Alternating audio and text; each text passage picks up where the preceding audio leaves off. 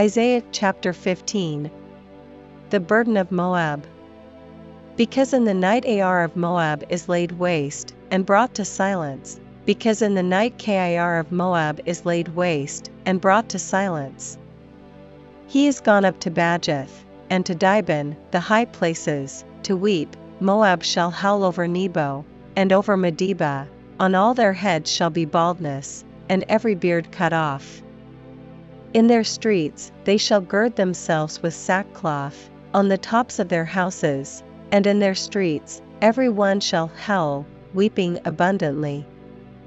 And Heshbon shall cry, and Eleli, their voice shall be heard even unto Jahaz. Therefore the armed soldiers of Moab shall cry out, his life shall be grievous unto him. My heart shall cry out for Moab, his fugitives shall flee unto Zor, an heifer of 3 years old, for by the mounting up of Luhith with weeping shall they go it up, for in the way of Horonaim they shall raise up a cry of destruction. For the waters of Nimrim shall be desolate, for the hay is withered away, the grass faileth, there is no green thing. Therefore the abundance they have gotten, and that which they have laid up, shall they carry away to the brook of the willows. For the cry is gone round about the borders of Moab, the howling thereof unto Eglaim, and the howling thereof unto Beer-elim.